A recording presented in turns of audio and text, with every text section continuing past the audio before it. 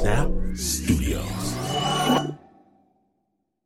I'm Angela Duckworth, a psychologist at the University of Pennsylvania and the author of Grit, The Power of Passion and Perseverance. And I'm Mike Mon, a sports and tech executive. Together, we host No Stupid Questions, a podcast about the weird and wonderful ways that humans behave. Each week, we tackle questions like, is it okay to be average? Or would you rather be a big fish in a little pond or a little fish in a big pond? Join No Stupid Questions each week, wherever you get your podcasts.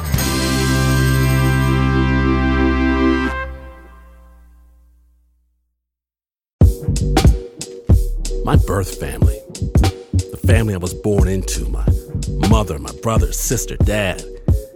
If some master wizard were to sit us all down together at the same place, at the same time, and ask us what we believe, what we think about the world, about politics, about the weather, we couldn't even agree on the weather outside. If this wizard were to ask us just basic questions that would erupt a towering argument the likes of which the world has never seen, how then were we living together under the same roof? How is this possible? I marvel at the beliefs my parents hold. They look at me with bewilderment and astonishment. At any family gathering, the war would be intense. But thank goodness that the next generation needs looking after. That the turkey, what, you're vegan now? That the turkey is not going to cook itself. That someone's going to have to shovel this driveway again. That the gravy is burnt and now I have to make it over again after I told you to watch it close the first time. And why? Why is there a bowling ball in the refrigerator? Thank goodness for that. Because if there wasn't a bowling ball in the refrigerator, how could I possibly enjoy these people that I love?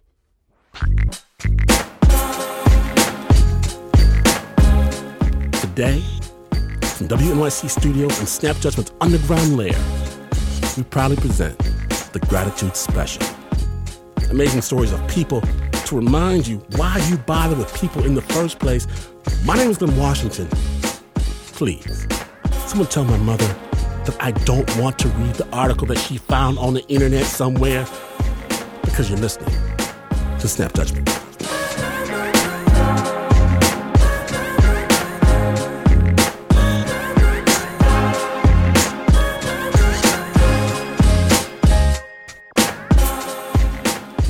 We begin the Snap Judgment Gratitude Special on the playground at a Texas elementary school where little Terry Galloway is playing with her friends. Snap Judgment.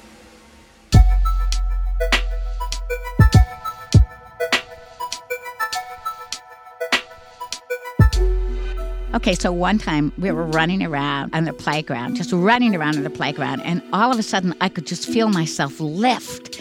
I thought, oh my God, look at me, look at me, look at me. I looked around and no one seemed to be looking in my direction. And then I fell and I vomited. I was telling my friends, look, I was flying. And they just thought, no, I tripped and I was sick and something was wrong. Terry would hallucinate like this all the time. And it wasn't until her mother took her to the hospital that she found out why.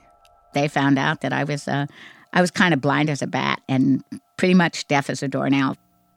And the combination of Terry's nearsightedness and hearing loss was the reason why she felt like she was flying at times. The cure was actually worse than the disease at this point. The doctor gave Terry a pair of super thick cat-eye glasses and a box hearing aid. This was 1960, and the hearing aids were far from dainty. The two molds that sat in Terry's ears connected to a box that sat in a halter that she would wear underneath her shirts. And it chained me to the ground. It just chained me. So one day, Terry was in the front yard playing with her neighbors when her mom waved her over. In her mom's hand was a brochure. It was for a camp in Kerrville, Texas. And she asked Terry if she wanted to go. I had been talking about camp because, for me, camp was where the rich kids went. these kids, when they would come back from that, they always looked so tanned, and so fit and just giddy with whatever success that camp brought, and also the sense of community. I thought, wow, yes, I want to go. You bet.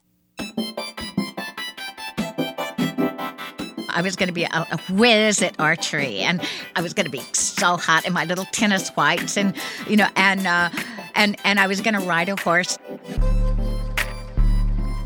This camp was free to kids with disabilities. Terry's mom told her it was a special camp, and Terry thought special's good. So at the beginning of the summer, she boarded the bus to Kerrville, Texas. And I was daydreaming the whole trip there. I pictured myself all of a sudden slimming down, and all of a sudden getting wonderfully tan, and I was going to get transformed into one of the rich kids. We pull up to the Lions Camp for Crippled Children, and we get out. And the minute I got off the bus, I knew this was not a camp for rich kids. Nobody's jumping off the bus with a tennis racket. There's not a horse in sight. All around me are these kids that I'm looking around, and I've never seen anything like this. It's kids that, they're kids that are 3 feet tall, and kids that have arms like flippers, and kids with these milky white eyes, and kids that are in chairs and drooling, and kids on crutches. I was a good kid, and I didn't want to be shocked by it. I couldn't believe that life had done this to children. I felt myself be turned inside out. It was just fear, because this was the unknown. The counselors rounded the kids up and divided them by gender and age for their cabin assignments. Terry was assigned to the Chippewa cabin with the other 9 to 11-year-old girls. The screens, and you're in a little camp setting, and it's a little camp cottage thing, but of course everything's accessible and everything's very, very clean, everything.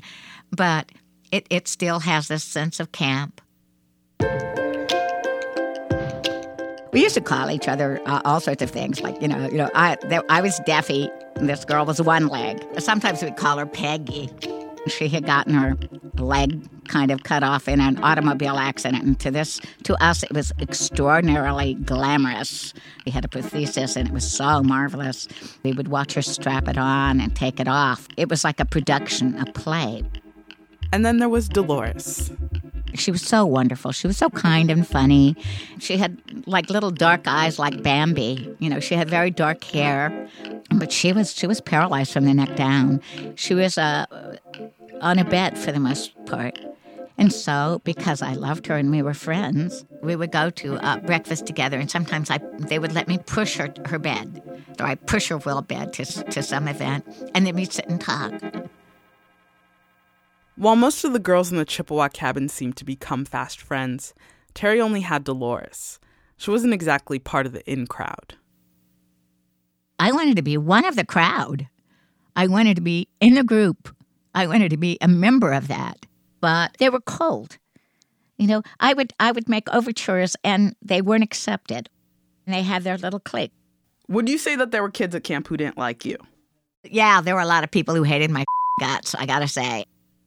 Because, one way or another, Terry managed to offend pretty much everyone at camp. I would do things like, I love Jerry Lewis. So I was imitating Jerry Lewis, but Jerry Lewis's funny walk looked exactly like the walk of the girl who had CP, cerebral palsy. And I don't realize that she thinks I'm making fun of her. Or their little person. She's like 3 years older than I am. And I'm calling her a little cutie. And the blind girl didn't like me because, one, I would try to push her along. She would take too long. And so I wanted to push her along in the line, push her along, hurry up. I thought I was being helpful. Since there was no tennis, no archery, no horseback riding at the Lions camp for crippled children, all Terry really ever did was read Mad Magazine with her only friend Dolores. And sometimes they'd go swimming. The pool was divided into two halves, shallow and deep. The shallow, there were the kids that they couldn't swim alone. We call it shallow enders and floaters because they didn't have the use of their limbs, and they always needed two counselors, just to move them through the water. And the deep end, well, the Chippewas, there were just three of us. Okay, that was me, Deffy, and one leg, and then my nemesis, the blind girl. We just did not like each other at all. First of all, she was snobby, and she didn't have much of a sense of humor, and I hated her. And every day, these three Chippewa campers would line up on the short end of the pool for a scrappy, splashy, chaotic race to the other end. The blind girl was still getting used to the texture of water is clueless. She could get a little lost. And the girl with one leg, she couldn't keep her balance, and so she would sometimes, when she would first start off, she'd be swimming around in circles, which gave me, of course, a god-awful advantage. Well, what I couldn't do was hear, but that was okay because the deep end instructor would chop her hands down, and I could see that, and she would scream, go, and the blind girl could hear that. We knew if we win the races, you get the reward. At the end of the week, the deep end instructor would decide who, out of the three, was the best swimmer. The winner would go home with a plastic trophy painted in gold with the words "best" inscribed on the front. But what they really competed for was the attention of the deep end instructor. All the counselors seemed beautiful to us. They were all young women, and they were, of course, physically perfect. And she was a swimmer, and honey blonde, and aqua eyes, and the perfect body, and she was kind. She had all the patience in the world. She thought we were funny, and so of course we loved her. If I get that cup and I get her attention, that means I'm normal enough to be worth saving. I'm worth something. I wanted the prize, the perfection, the thing that was perfect.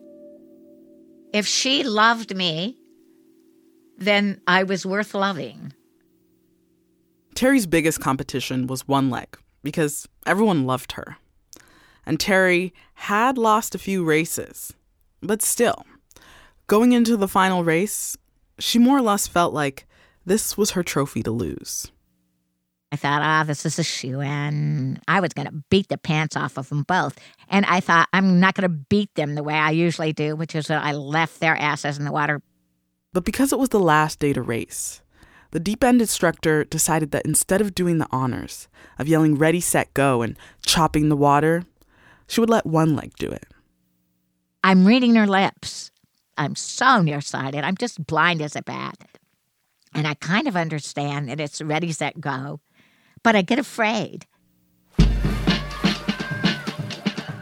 They've been practicing those two, and they are off like shots, and they are like a half a length more than in front of me, and I think, I'm not going to win.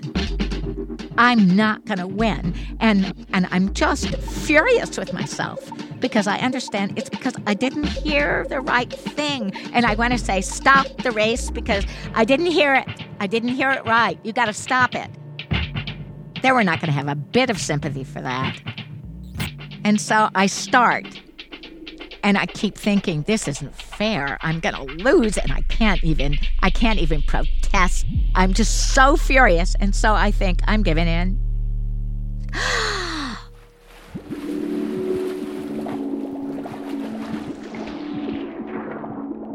I just sink. I let it all go. And I just let myself drop. And then I come bopping back up. I'm performing drowning. And I see the deep end instructor is seeing me. And so I'm going to go for it. And I drop back under. And I just know it all got very serious right at that moment. Because in a camp for crippled children, if a kid goes under the water, that's not fake.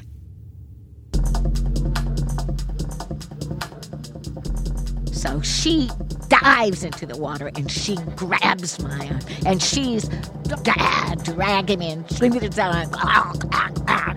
I'm splattering up. She tosses me out of the pool. And I let my body go limp. It's just like flap. And she's on me and she's pressing the water. And I knew it was coming. And I just gulped in as much water as I could. And she does it. And I'm spitting it up. I'm doing everything I can to make this performance seem real. When I opened my eyes, that's when she just burst into tears and grabbed me. And, you know, and man, that's what I wanted, wasn't it? Everyone thought I had just about drowned. Terry walked around for the rest of the day feeling giddy, but also kind of guilty. And so when she walked into the cafeteria the next night for the awards ceremony, she didn't know what to expect. There's a little stage in the back. There was a pianist. He was blind, a blind guy who came there to perform.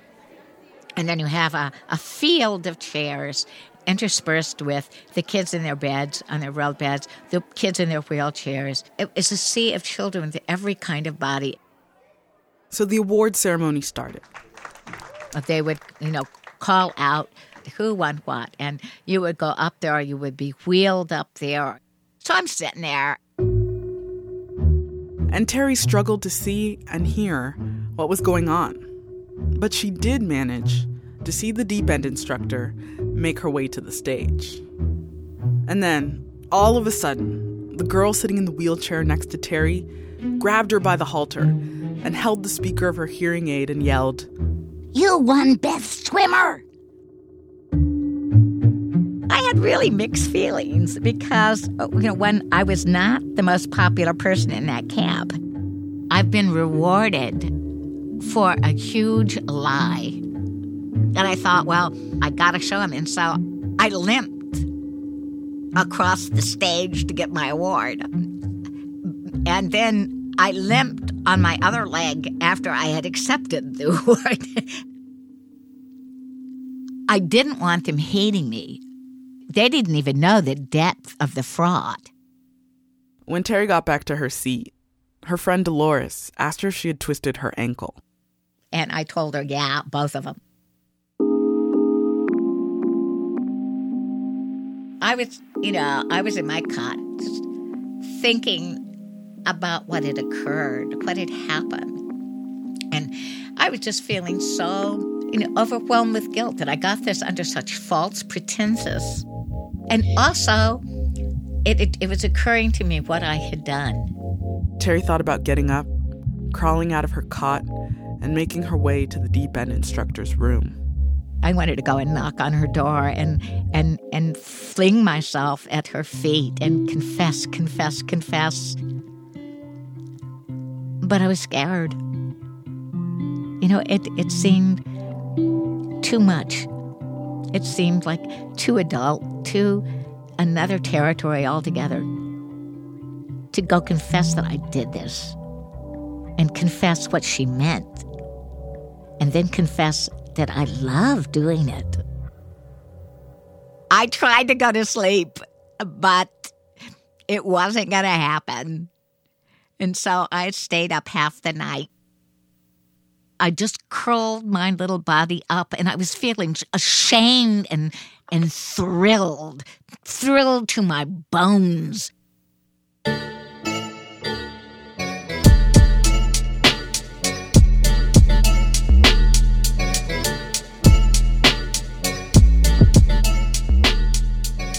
Big thanks to Terry Galloway for sharing her story. After her stay at Lions Camp, Terry realized that she loved to perform, and she's still performing on stage, in films, and on the radio. To find out more about Terry's life, check out her book, Mean Little Deaf Queer. The original score was by Leon Morimoto. That story was produced by Adiza Egan. When the Snap Judgment Gratitude Special continues, we've got dogs, we've got superheroes, and we've got the best person in the entire world in just a moment. Stay tuned. This episode is brought to you by Progressive Insurance. Whether you love true crime or comedy, celebrity interviews or news, you call the shots on what's in your podcast queue, and guess what? Now you can call them on your auto insurance too with the Name Your Price tool from Progressive. It works just the way it sounds.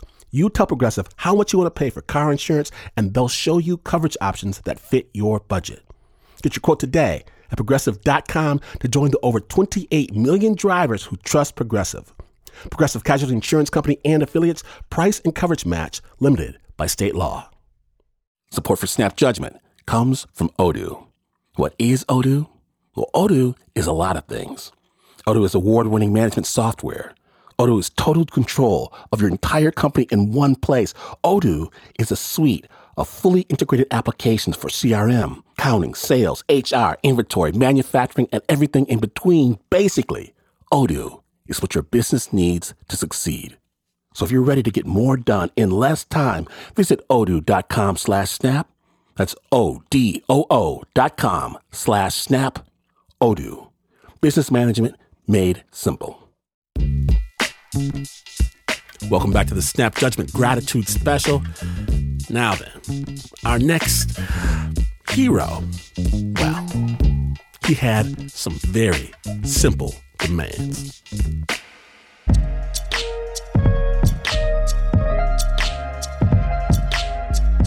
So this story is brought to us by a person with a very cool job. Yeah. Her name is Nancy Pope. Hi there. And she is a curator at the Smithsonian. Actually at the National Postal Museum. Because, history, truth, you gotta kind of do that. But back in 1984, when she first got to the Smithsonian, Nancy was given a really boring newbie task, organizing old photos in the archives. And some of these photos I started looking, it's like it's a dog. It's a dog laying down on mailbags. It's a dog sitting on mailbags. It's like it's a dog. And I started looking, what is the thing with the dang dog? That's when one of her coworkers told her to go down to the third floor and see for herself. And I went down and they had all the stamps and a little post office and some mailboxes and a dead stuffed dog. Oni. Oni. That was the dog's name. The one she saw in the photographs. And now here he was, in the flesh. Kinda. The hair was mangy, the eyes were smoky, and he did not look like, a cute little dog. He just looked like some little, creepy monster. The dog had actually been in that case since 1911. And at one point, we lifted the case up maybe an inch, and this stench came flying out. We almost dropped the case and broke it right then and there. It was the smell of almost a century of dead dog, and it was the most horrible smell that I have ever smelled in my entire life. Okay, so not a great first impression, but here's the thing. Once upon a time, he had been the world's most famous canine, the only dog to travel around the world, and there was widespread mourning when he died. Nancy says that Oni's story begins in Albany, New York, way back in the winter of 1888, when a puppy belonging to one of the clerks at the local post office followed him to work one day. The puppy, Oni, was just a scruffy little mutt then, nothing special. But when the clerk left, Oni stayed. Because the pup loved the smell of mailbags. And the dog would head straight for a pile of empty mailbags that are off in the corner and just kind of snuggle up, wiggle around him, and go to sleep for the night. Oni loved the smell of mail bags so much that he would actually follow them onto the mail wagons that were bound for the train yard. If a bag ever fell off, he'd jump off with it and guard the bag until a postal clerk, and only a postal clerk, came by to pick it up. Maybe he recognized the uniform. I honestly don't know. Until one day, Oni took his love of mailbags a step further. When the wagon he was on arrived at the rail yard, he actually followed the bags onto one of the trains. And the clerks could have just thrown him off at that point, but they didn't. So, he just went to Boston. Nancy says that back then, a train's mail car was a place of almost constant activity. You have to imagine postal employees frantically sorting an endless variety of packages, dodging kerosene lamps, trying to get everything ready for delivery before each and every stop. But in the midst of the chaos, there was a little corner where discarded mail bags lay in a pile. That's where Oni sat on this first trip, comfortable, just watching them do their work. And when the train opened up its doors in Boston, Oni jumped out and traveled with the mailbags on the wagon to the Boston post office. Sat around there a little bit, and the next day, he went on the train and went back to Albany. Thus was established a pattern whereby Oni became a regular on these regional rail lines. Nothing too ambitious, just day trips. But the railway postal clerks were family, and when a clerk got to the end of his line, he would start talking about this dog. As Oni's reputation grew among the postal employees, so did his network of available trains. It's like he had the 19th century version of a Europass, only with mail cars. And then he started branching out through Cleveland, Philadelphia, and then Washington, D.C. He loved Brooklyn. But of course, that was just the Northeast. He also went south. To Mobile, Alabama, Jackson, Florida, Atlanta. And to the Midwest. Fort Wayne, Indiana, Wichita, Grand Rapids, in Minneapolis, Kansas City, St. Louis, Butte. And everywhere else. Albuquerque, Reno. Oh my God. Cincinnati, Denver. Now I'm going to stop you. Yeah, it was, you name a state, he was there. By 1889, there were reports of Oni in California. So we know that within a year, he's crossed the country. This is the part where I hate to poke a hole in it, and maybe I shouldn't. Oh, poke a hole. How much independence does this dog have in these decisions to be branching out? Is he at the train station and he sees a train car and he's like, that one looks good, and decides all on his own? Well, there was a lot to be said for that. Oni really did just jump on any old train he wanted and go wherever he wanted to go.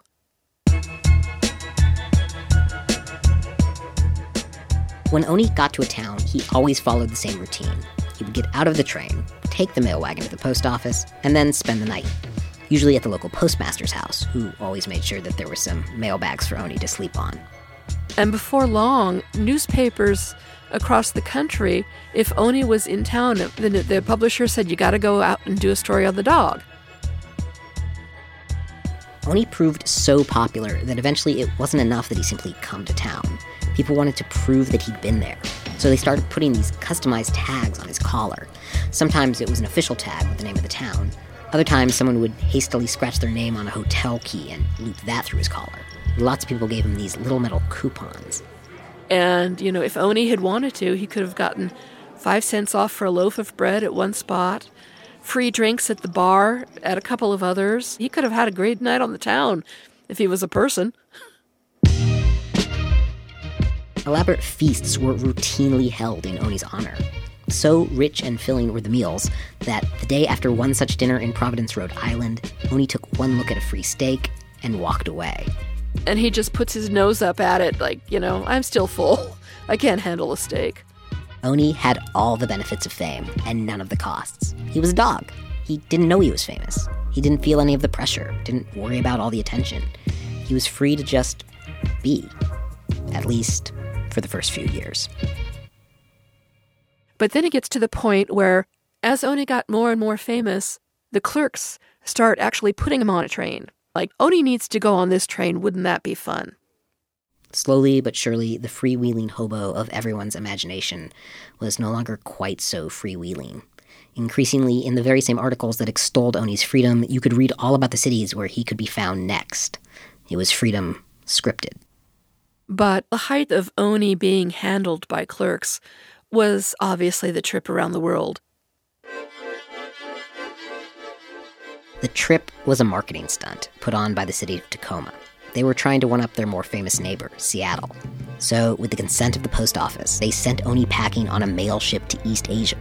Where he got a passport from the Emperor of Japan. Then on to China and India. Through the Suez Canal. And then, via the Azores, back to America. He made it in 118 days.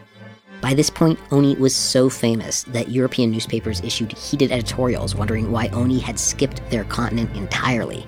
It seemed like everyone wanted a piece of him. And when he would go to each of these foreign lands, he was trotted out.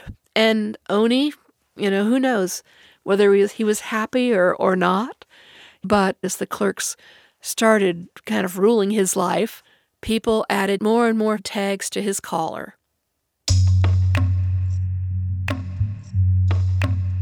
Businesses love to put something on him because it's free advertising for your business, which is fine, except, you think the collar around the dog's neck, you add 10 tags, one thing, you start adding 20, 30 tags, the poor dog's not going to be able to lift his head up.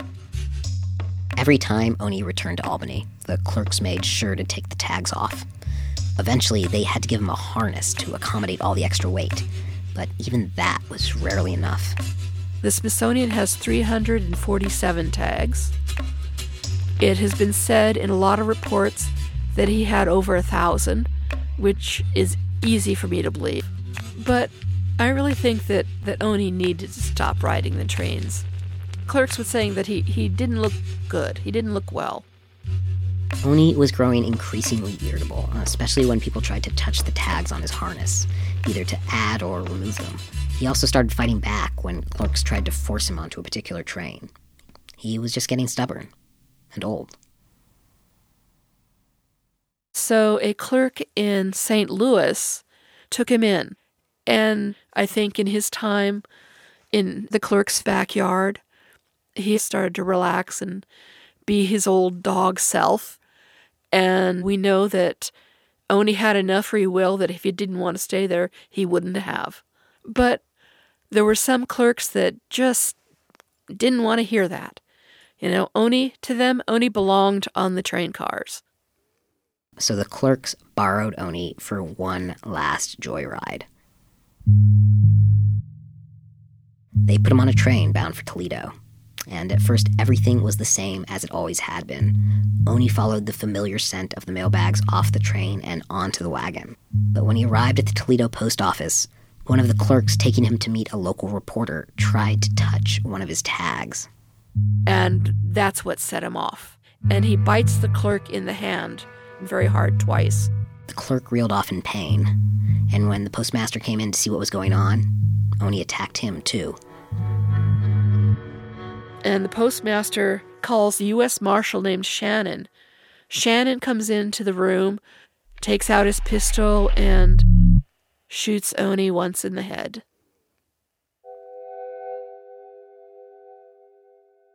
Oni was killed instantly. When the news got out, obituaries around the country mourned his passing, and his body was taken to Washington, D.C., at the post office's national headquarters. But over the years, as Oni went in and out of storage, he was forgotten. By the time Nancy stumbled upon him, the world's most famous canine had become a footnote. But thanks in part to her efforts, Oni is back in the spotlight, and in 2011, he got his own stamp. He also has his very own exhibit at the Smithsonian's Postal Museum. Nancy says it's one of the most popular exhibits there. But we have a good number of people who will say in a blog or in a review or whatever, it's a great museum, but it's got this disgusting stuffed dog.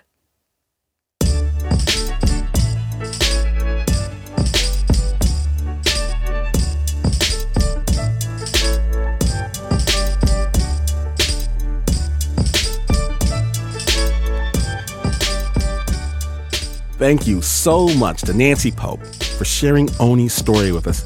And if you want to learn more, you can visit Oni in person and see some of those tags at the Smithsonian's National Postal Museum in Washington, D.C. We're going to have a link on our website to an interactive map of the museum put up showing all the places that we know Oni visited. It's It is what it is. Check it out at snapjudgment.org. The sound design for that story was by Leon Morimoto. It was produced by Joe Rosenberg. Are you not thankful that you heard that story, Snappers? The bounty continues in just a moment. A story that proves beyond a shadow of a doubt that hidden away in their subterranean alcoves, real superheroes exist. Snap Judgment, the Gratitude Special. Stay tuned.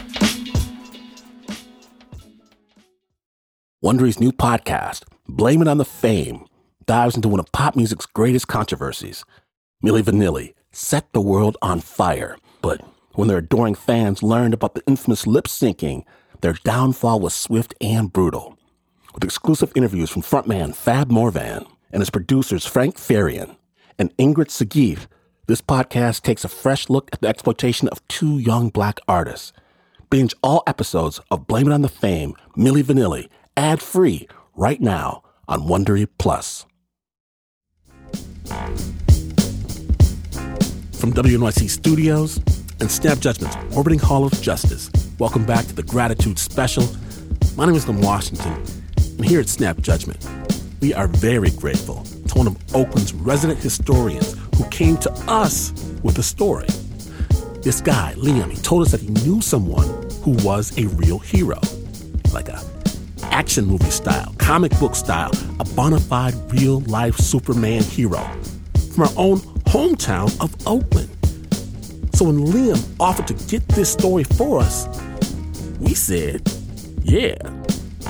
Sensitive listeners, please note, this story does contain language, violence, and graphic imagery. Snap Judgment.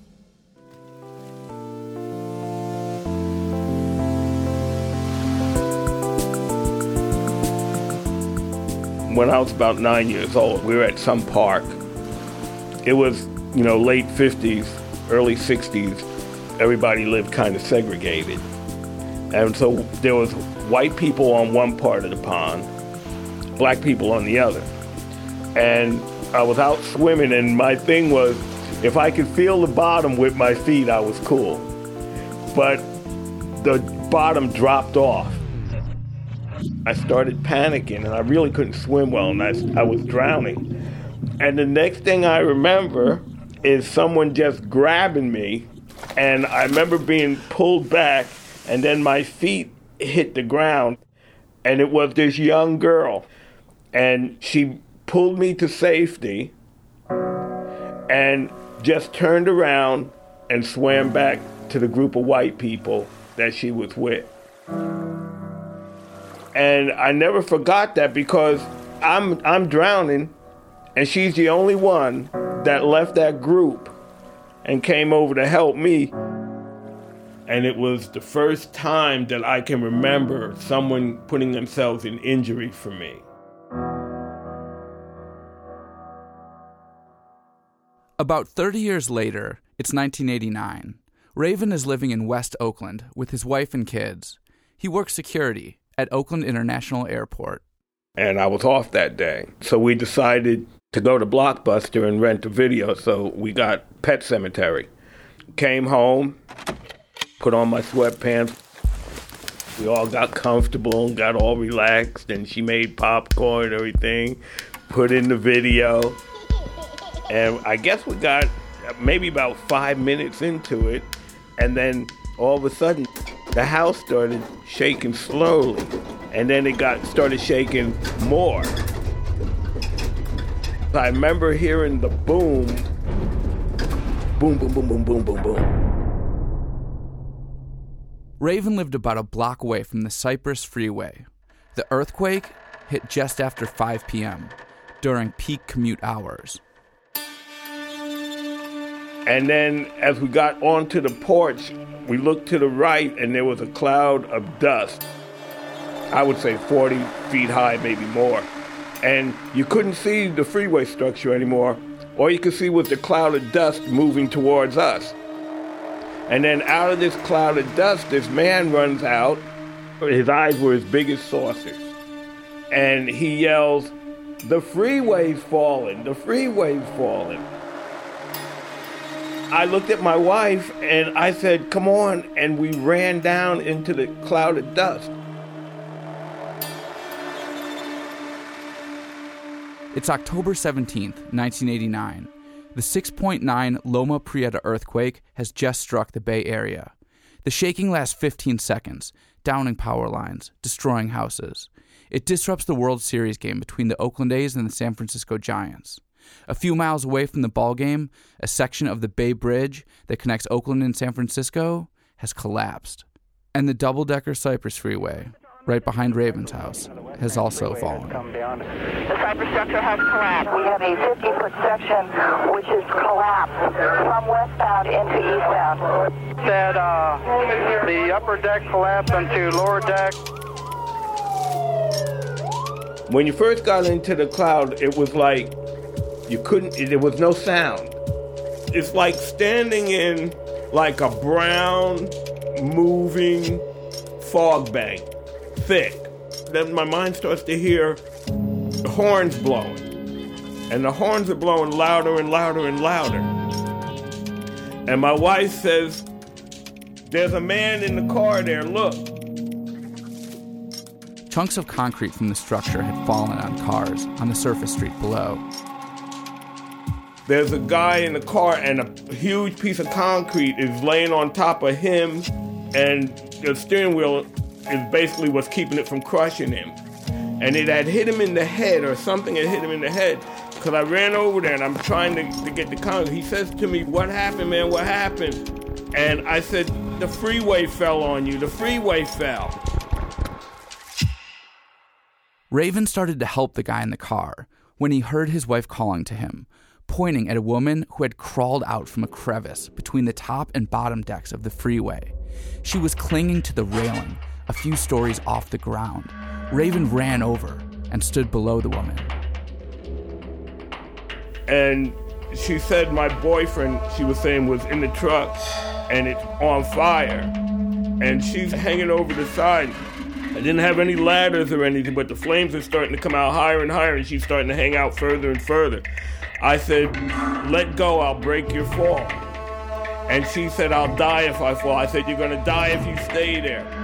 And she crossed herself and said, I'm letting go. And I said, I'm waiting.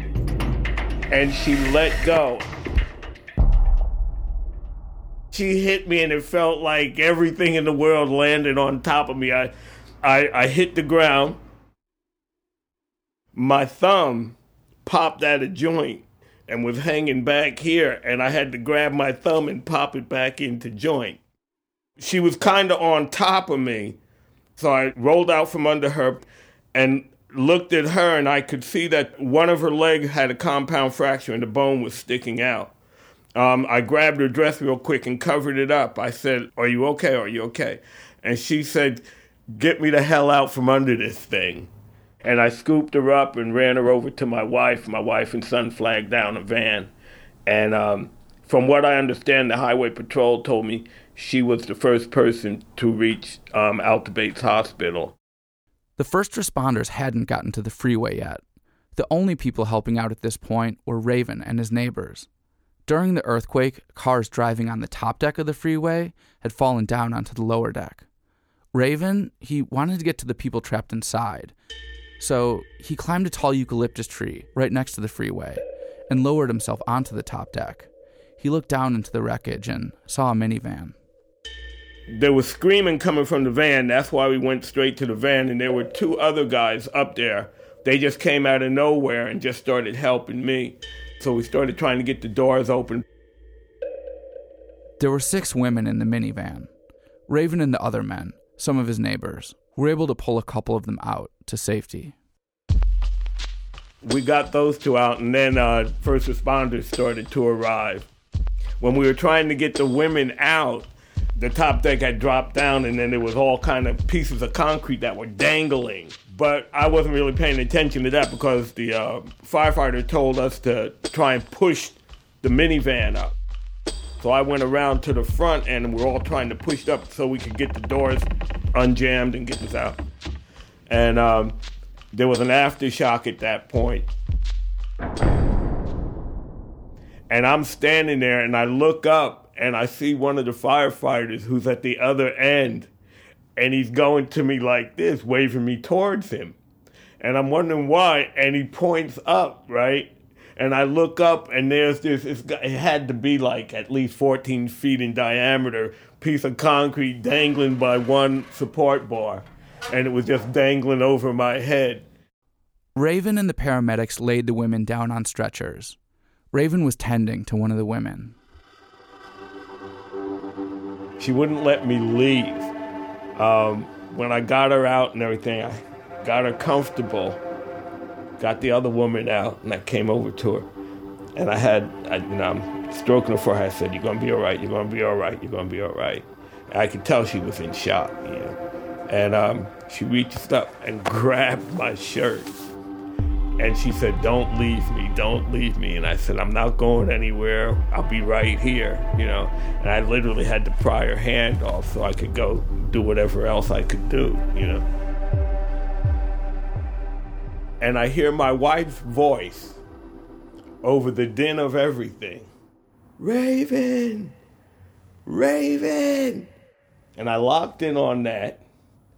And then I heard another male voice yelling at my wife.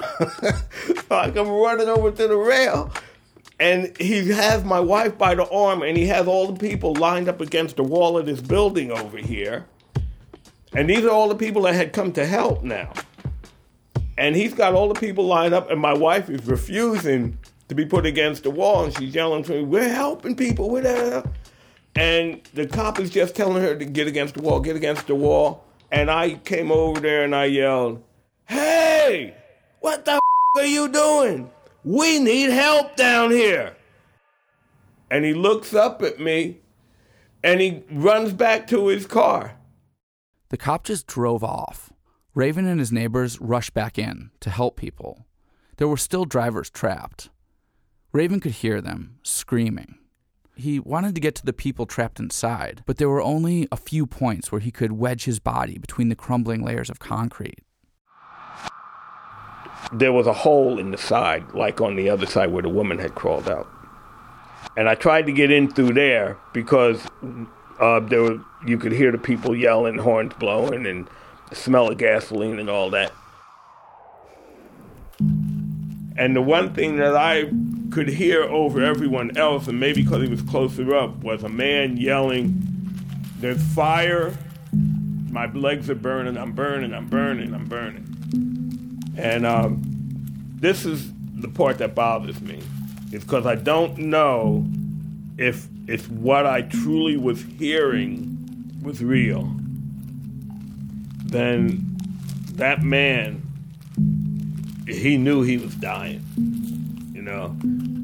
I don't usually talk about this point because it's the one point that where I started to go in and couldn't go all the way in.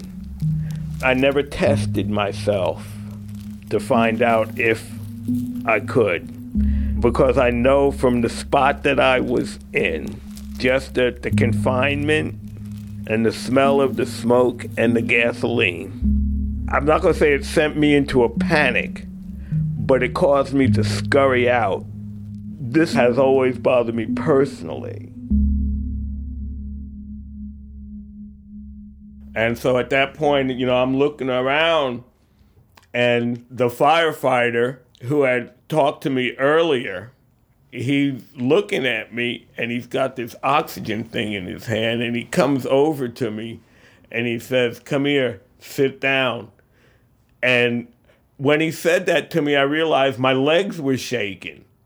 And he tells me to come over and sit down, and then I realized all the adrenaline was just flushing out of my body. He gave me oxygen for a while, and after that, I got up and went home. Hey Raven, you'd been living by that freeway for years. What changed after the earthquake?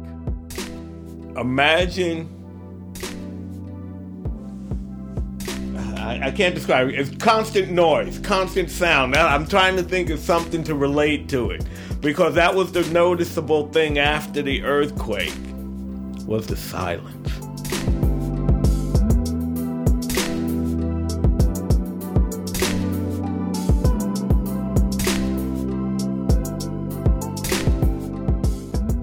Thank you, Raven, for sharing your amazing stories with Snap.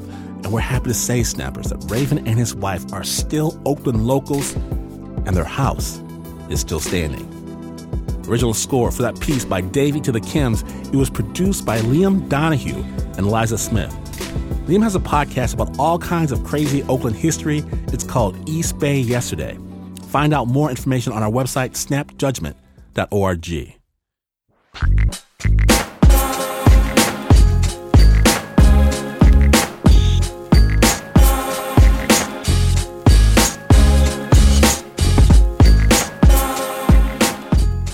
It is the season for storytelling. Long car rides, uncomfortable dinners, family time. Lord, we've got just the thing to help you through. Just subscribe to the Snap Judgment Podcast, real stories from real people. Cinema of sound, movies of the mind. And if you like your stories served for the side of darkness, get the amazing Snap Judgment Presents Spook Podcast if you dare. Follow Snap on Facebook, Instagram, Twitter. Snap is brought to you by the team that understands that sweet potato pie trumps pumpkin pie every single time. My gratitude is immense. For my brother, from a different mother, please pour yourself a big glass of whatever you're drinking. For Mr. Mark Ristich, Pat Mesiti-Miller likes cake. Anna Sussman feeds her kids pure cane sugar right out of the box just to quiet them down. Wenzel Gorio feeds himself pure cane sugar right out of the box just to quiet himself down. Liz Mack thinks that turkey tastes like chicken. Conversely, Adiza Egan thinks that chicken tastes like turkey. Nancy Lopez deep fries both her mashed potatoes and her gravy. Eliza Smith dips everything in fondue. Tail Ducott coats his guests in fondue.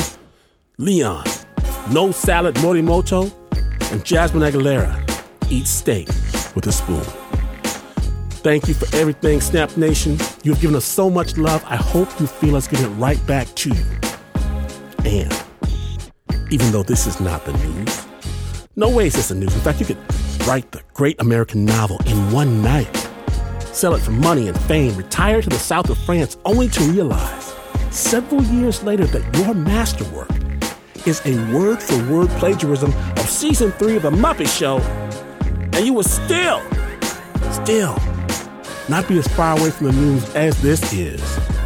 But this is WNYC.